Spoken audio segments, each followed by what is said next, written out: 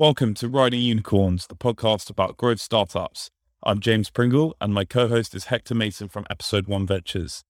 This week we have Remy Asti, founder at Vauban, on the podcast. Vauban's a really interesting company. They essentially allow you to fire up an SPV, otherwise known as a special purpose vehicle, to manage new deals. SPVs are typically used by two groups, either angel syndicates that need to pool their capital into a single entity so they can meet minimum investment thresholds, or by venture capitalists that are looking to do co-investment alongside their fund. It used to take lots of time and effort and legal and financial expertise to create an SPV, but Vauban makes it really easy with their intuitive platform. So this episode is really great. We cover all sorts of things like the future of venture, the current state of venture, Remy's experience from being a founder, and cover lots of interesting topics around technology. Let's get started.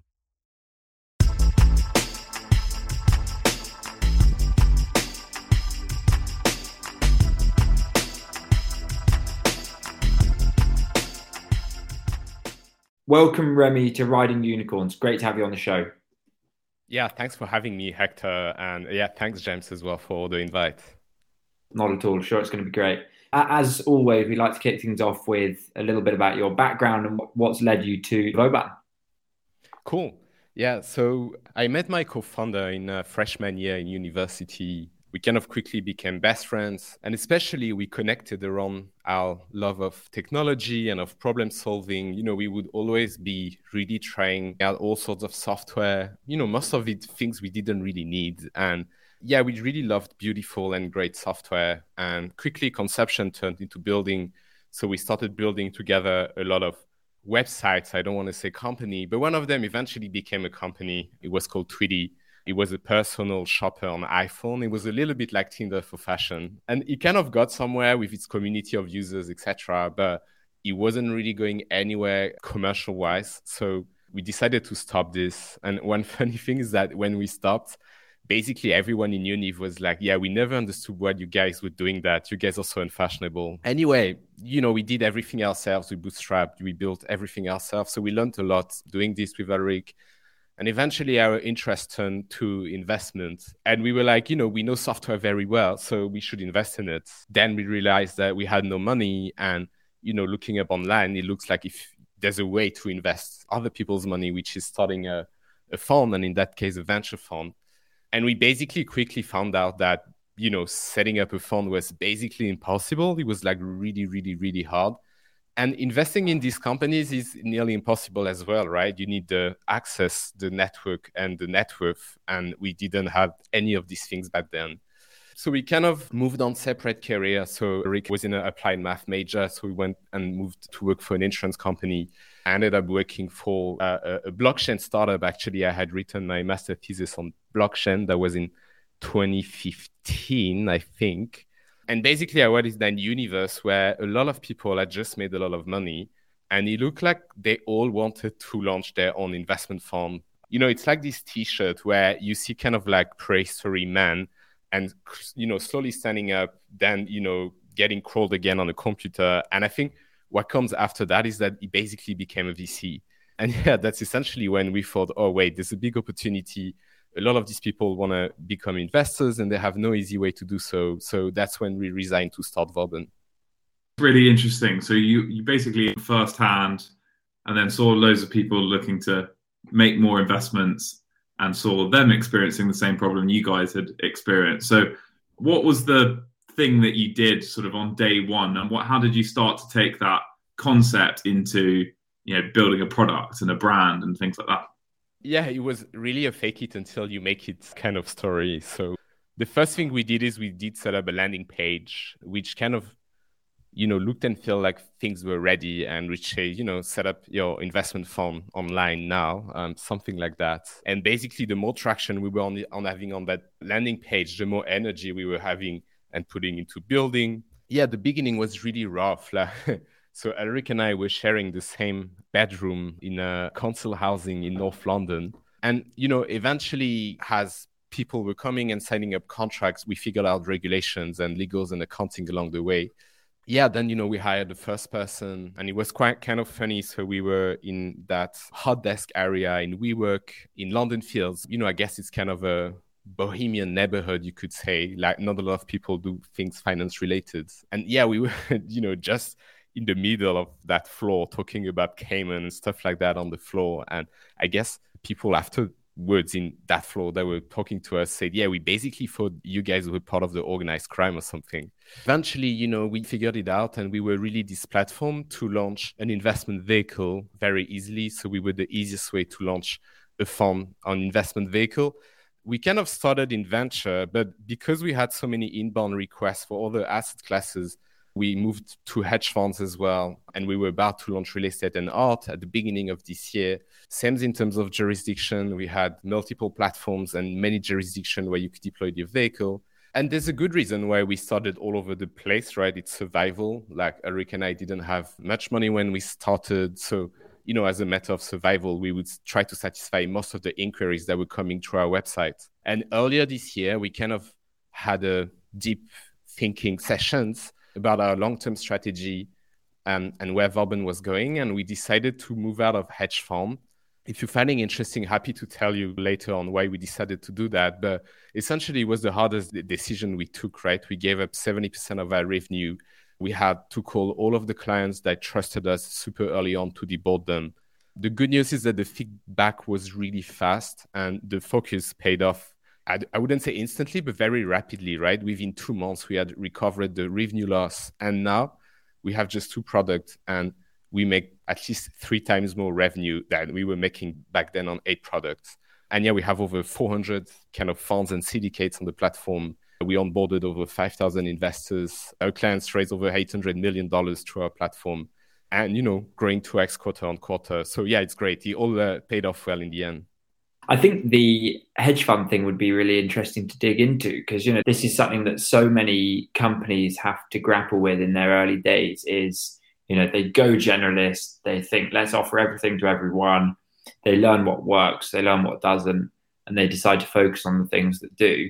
But along the way, you have to make really, really difficult decisions. So how did you go about making that decision? And was it a very clear one, or was it a punt and you kind of hoped that focus would deliver the results that outweigh the drop off in revenue? I think there were 2 reasons why we decided to move out of it. The first reason is that what we needed to build tech-wise was very specific to hedge fund. Like, we couldn't use the same infrastructure to do the rest of the product we are doing and we might do in the future, like venture, real estate, etc., like illiquid private assets in general. So, we thought, do we really want to have the tech team divided on 2 infrastructure, etc.? So that was one of the first consideration. I would say the biggest one, and I think really what decided us to do so, is that we didn't see a scenario in which we would win, essentially, with hedge funds. I mean, it was still 70% of revenue, right? It was still making some money, but the thing is, we thought, so from there, either we kind of climb the ladder and, onboard bigger hedge funds, etc. But essentially, for multiple reasons, I think big hedge funds, they will always rely on their counsel because they have legal complexity, because they're dealing with so many securities, etc., that VC can't even have nightmare about. The other option would have, which I think is the one we were exploring, would have I gone, more on the long tail, right? It's like doing the micro hedge fund as a service. And this, I really think there's going to be a big market for it. I think social investing is very trendy, and I don't think this kind of community investing is going anywhere. I think this trend is going to continue to grow. I think now that you have platforms like Robinhood who kind of almost weaponize investment advice through Reddit. I mean, basically, the next logical step to that is that these people will start setting up funds and investing together in a more organized manner. The thing is that we were not in a very good position to capture that market. I think the ones that will capture that market are actually people like Robinhood, where they're going to manage to build a managed account that look and feel like a fund, but that's completely electronic, which doesn't have the regulatory and legal complexity of an actual fund. And so once you've made that decision, you focused on venture, what was the moment where you felt we've actually got a product that works and we've got product market fit? Like, who was that? Who built like the first fund on your platform, and what was that feeling like when everything actually worked? So we were still doing both. Venture was 30% of our revenue back then. So it wasn't a complete pivot. It was more giving up our biggest business line by revenue. And I think, honestly, like the focus paid off quicker than anyone expected, including me. Basically, in 2 months, we had completely recovered the revenue. So it just paid off like super, super quickly. About our customers and the kind of people that use us, because essentially what is Vauban at the core is that we make it easy for anyone to become or to be a VC. And the way we do that is by providing the infrastructure that you need as an end-to-end online service. So, with the easiest way to launch a fund and syndicate, the idea is you focus on finding great startups. We deal with the back office. And as of that, our customers are just very diverse, right? It includes a very established venture firm. In the UK, we work, for example, with like Octopus or Anthemis or Passion Capital.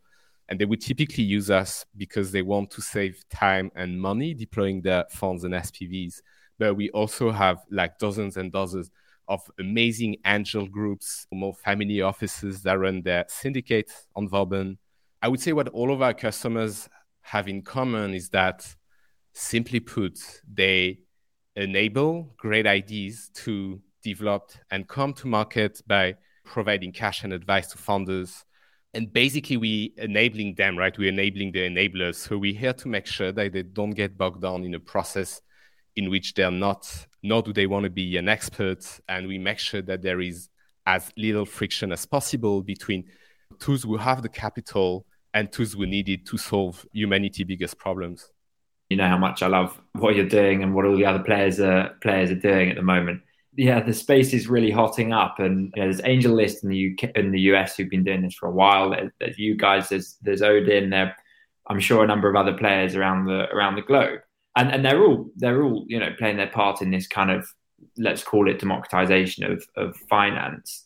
And we're seeing it all over the place. We're seeing it's kind of started mainly in the US with people who had a great exit or had options in a company like Coinbase and were made millionaires overnight by an IPO, start to become super angels, start to have sole GP funds where they're just investing their own money. But really, the whole landscape is changing. I'm interested to hear how you see the fundraising landscape playing out over the next 10 years. And where Vauban sits in amongst all that.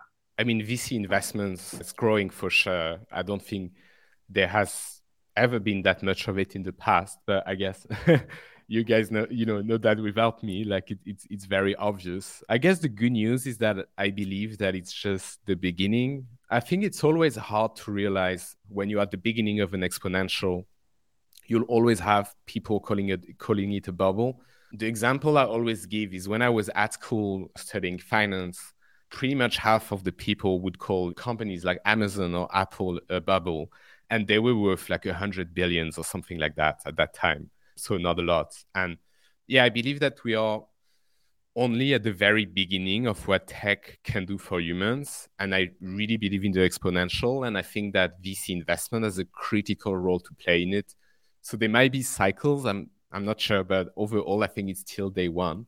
In terms of specific trends that we see on the platform and that we are so grateful to be enabling, I mean, there's definitely a rise of syndicate in Europe. So, I mean, obviously, AngelList has done an amazing job in America. I think they do like 600 SPVs per month now, which is pretty insane. But essentially, this professionalization of angel investment that we've seen in the US, it's definitely coming to Europe. Like, you really getting all kind of people signing up on the platform to launch their syndicates. We have a doctor that has nothing to do with the venture world, and he gets a lot of deal flow because of a role he has advising an institution on a specific biotechnology.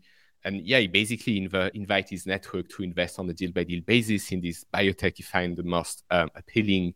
We've got a lot of alumni syndicates, like the Google EMEA one here. We're in talk with the one from Spotify right now. We're seeing a lot of solo GPs, and definitely there's a democratization of being an investor in private companies. Something else we're seeing, and again, we're glad to be able to enable it, is like there's a big wave for deal by deal in general. A lot of VC starts offering deal by deal opportunities to their LPs through Vauban. And they say it's just we have a lot of demand from our LPs for that, for this co-investment. And what's interesting is that almost all of them, they were not doing it before, right? Like it's the first time they ever do that through us, which, you know, is really heartwarming. So just on that, so I mean, at episode 1 have used Vauban, I think, for one reason. And it for funds, it's just amazing because where it used to be complicated to spin up an SPV, which was off-putting, you know, now being able to do it in 10 minutes, obviously there's some herding of people and chasing people, but to be able to do that so quickly and basically boost your assets under management is just, you know, that's the whole new opportunity for VC funds. Yeah, no, exactly. Thanks a lot for saying that. That's cool. No, it's exactly what we're all about. And I think this SPV deal by deal will stay. Like we in talk with like private banks where they're like, our clients now, they really want these kind of direct investment opportunities. And I think it's just because deal by deal is fun. And it's what Chris Adelsbach, one of our customers, who's a big angel investor who sometimes syndicate deals through Vauban as well. You know, he was saying in direct investment opportunities, you have the social reward, right? Like at a dinner party, you might say, I invested in Revolut or in that company's creating antiviral medicines against COVID. But you're probably not going to talk in the same manner about, you know, I've invested in Benchmark Fund 4 LLP or something. And I think as wealth is passing generation, people are getting more and more sensible to that. So yeah, I think most VC firms, like they will always have their core funds and it's very important to have that. But I really think that there's going to be essentially they're all going to have to offer co-investments to their LPs in the future. Yeah, it's almost to the point where why wouldn't a VC do Vauban SPVs on the side on a deal by deal basis to support some of their portfolio or then invest again in the next round, even if it's off mandate from their traditional fund. It's really, really interesting. Absolutely, yeah. So I'm interested to go a bit back to when you first fundraise. So you've raised money. So at what point did you decide it was a good time to fundraise? How did you go about that? And what tips might you have for other founders who are looking at fundraising? I mean, the first round pre-seed that wasn't easy, right? The good news is that if you're a very early stage founders, the good news is that it gets easier, thankfully. But yeah, the first round, right, it was really hard, right? We didn't know a lot of people. We had a small business. It was just 3 of us back then. So Eric, I, and our first employee called Brian. And the first strategy we did was to contact people on LinkedIn that would self-proclaim themselves as angel investor. And that didn't really work, right? Because, you know, most of these guys, they get a lot of inbound because they say it out loud, I'm an angel investor. I guess the market wasn't as hot back then as it is today as well. Then we changed slightly our strategy, and that actually paid off more handsomely. It was to search for people on LinkedIn who we knew have significant income or wealth. So, you know, you would target people that have senior positions in like investment banks or consulting firms or private equity firms, hedge funds. And then, you know, if you approach these people and ask for advice and get on a call with them, and then you're like, you know, by the way, we're raising a pre-seed. Do you know anyone that might be interested? We thought that worked like really, really well for us.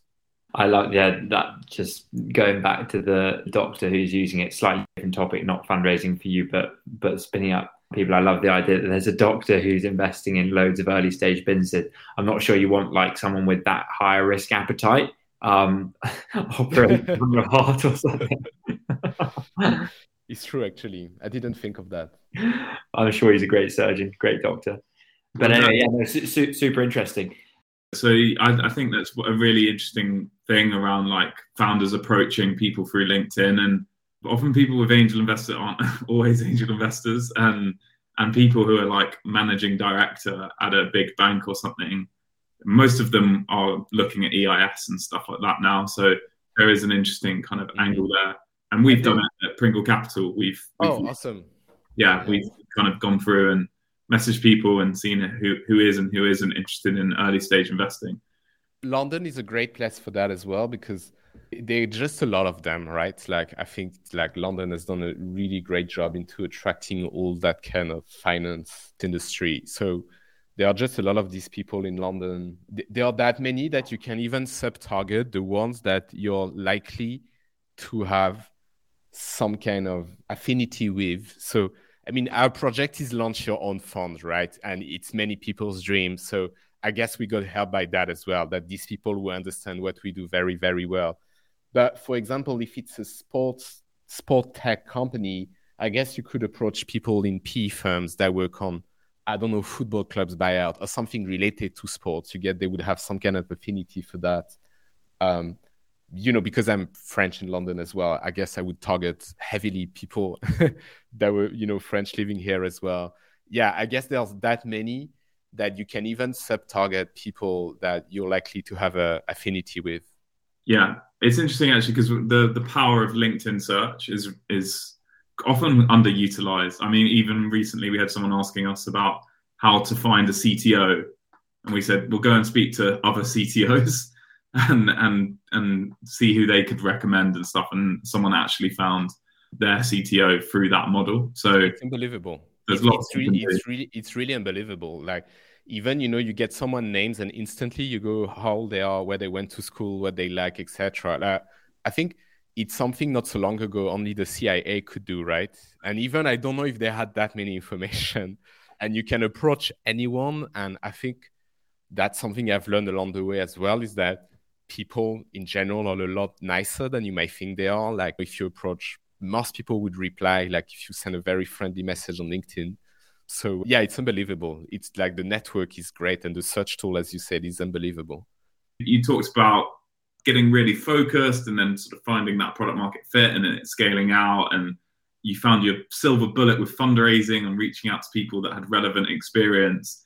Is there anything that you would go back and do differently? Like, what was something you think we wasted a lot of time or energy doing something that wasn't quite right? I don't think I really regret anything. I'm a very optimistic person in life, so I believe everything happens for a reason. But I mean, there are things, essentially, if I had to say something to my younger self, one of the things I would say is that essentially, as a founder, a lot of advice is going to flow your way. So basically, there's a lot of content that's dedicated to your consumptions on YouTube, on Udemy, people's on social networks, influencers. They will create all that content, VCs, etc., that's supposed to tell you how to run your company.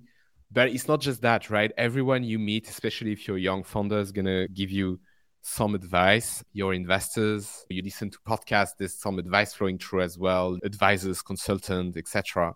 It takes a little while to realize, but if you listen enough of this advice, the sum of all of that, it's basically zero, right? Because someone says something, someone say the opposite. And on any precise point, you kind of going to find example for one and example for the other side of the coin.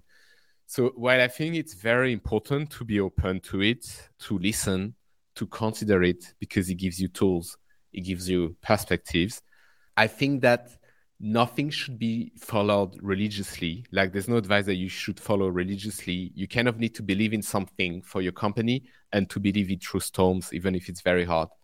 So I would say that's the main thing I've learned along the way. A great piece of advice. And yeah, I wholeheartedly agree. Just to add to that almost, there are plenty of people who give out bad advice. I mean, yeah. I've spoken to plenty of founders who have heard advice from advisors or whoever else that it's just dud advice. It's advice from people who aren't actually close enough to what you're doing. One is, I don't send a pitch deck before having a meeting with an investor.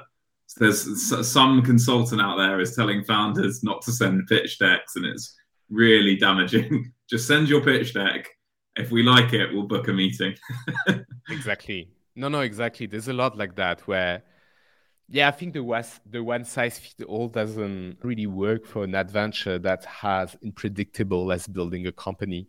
Every journey is unique. You're going to find example of both sides. Maybe someone's going to have raised a crazy lot of money without giving his pitch before the first meeting, but I'm sure you can find arguably even more people that have just sent their pitch deck first, like most people do, and raised a lot of money. So yeah, essentially people have a certain angle to it, and it's important to be conscious of that. For example, when you get advice from VCs as well, I think it's valuable because they see a lot of company. So they have an idea of what works and that you don't have as a founder because you only know your company. But it's important to know as well that most strategic decisions, etc., should be entirely taken by you because you know your market, you know your customers, you know your industry. We touched on it a little bit at the beginning. You're clearly got kind of entrepreneurship running through you. You tried a few things before, and so what does being an entrepreneur mean to you, and why did you know that that's what you wanted to do? I think being an entrepreneur is doing everything, but I think if you really want to scale, is doing one thing more than any other thing, and it's really to find great people to work with you for your company. And with Vauban, I really think that it's one of our strengths that everybody on the team has to be able to operate holistically and see the whole story. So we have that approach where we hire a lot of very generalist people, which kind of go against the average trend in the industry. Yeah, essentially, I think it's one of my passion as well to find the right ones and making sure they get on board perfectly and that the culture of the company runs smoothly. And yeah, I think this is probably most of what it means to be an entrepreneur. Yeah, I think that's interesting. And I guess there's a piece that sort of comes before that, which makes what you've talked about possible, which is having a vision that is compelling and solving a problem that you're passionate about. And that passion of yours, I'm sure, is infectious and carries through the company and allows you to hire those people that you so want to hire. No, exactly. I think it's most of what it means to be a startup entrepreneur. It's exactly that. You know, it's defining the vision, the mission, the strategy, and then it's finding the best of the best to build it with you. As someone who's dealt with a lot of your team, I can say you're doing a very good job. Thanks a lot. I think it's really one of our... Essentially, I think once you get that super high quality of people to work hand in hand together, you really create something that's very, very defensive, very, very defensible, a lot more defensible than a lot of the things we typically think as being a competitive advantage. So yeah, it's great. I really think it's the most important. But thanks a lot for saying that. I think so as well. I think we've done a great job. And I think everyone's amazing in that team. There's a piece of insight in what you just said, which I think is actually really provable, but potentially really valuable, which other founders should take note of. And that is the defensibility around a strong team. And it's something that's almost impossible to prove. But if you looked at all of the big companies, the ones who have great culture, all that, having a great culture and having great people is a prerequisite of building a really successful company. And so it could very well be that is the common fact between all these companies. So just wanted to highlight that piece of insight. Remy, it's been absolutely fantastic having you on the show. I absolutely love what you're doing. We both do. And can't wait to see what you guys achieve over the next few years. But before we end, we always like to play the dinner party guest game. If you were to have 3 people over for dinner, a business lunch or a business dinner, who would those 3 people be? It would be a dinner to start with.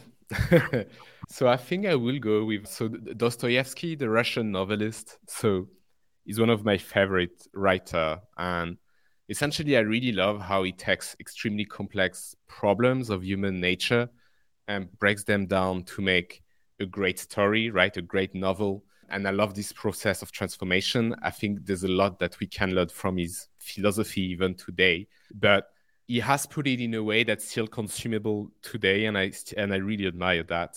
Someone else would be Antoine de Saint-Exupéry. So for those who don't know, he's famous for having written The Little Prince, the short book. But something non-French people wouldn't know about is that he has also pioneered commercial aviation and airmail. And he wrote that amazing book about it that's called Vol de Nuit. So I guess it's Night Flight in English. And he emphasizes a lot on the sacrifices that needs to be done in the name of progress. And he poses very deep question with a huge philosophical reach to them about how we should approach technology and how much importance it should have of our life and how much it can solve human problems in the future.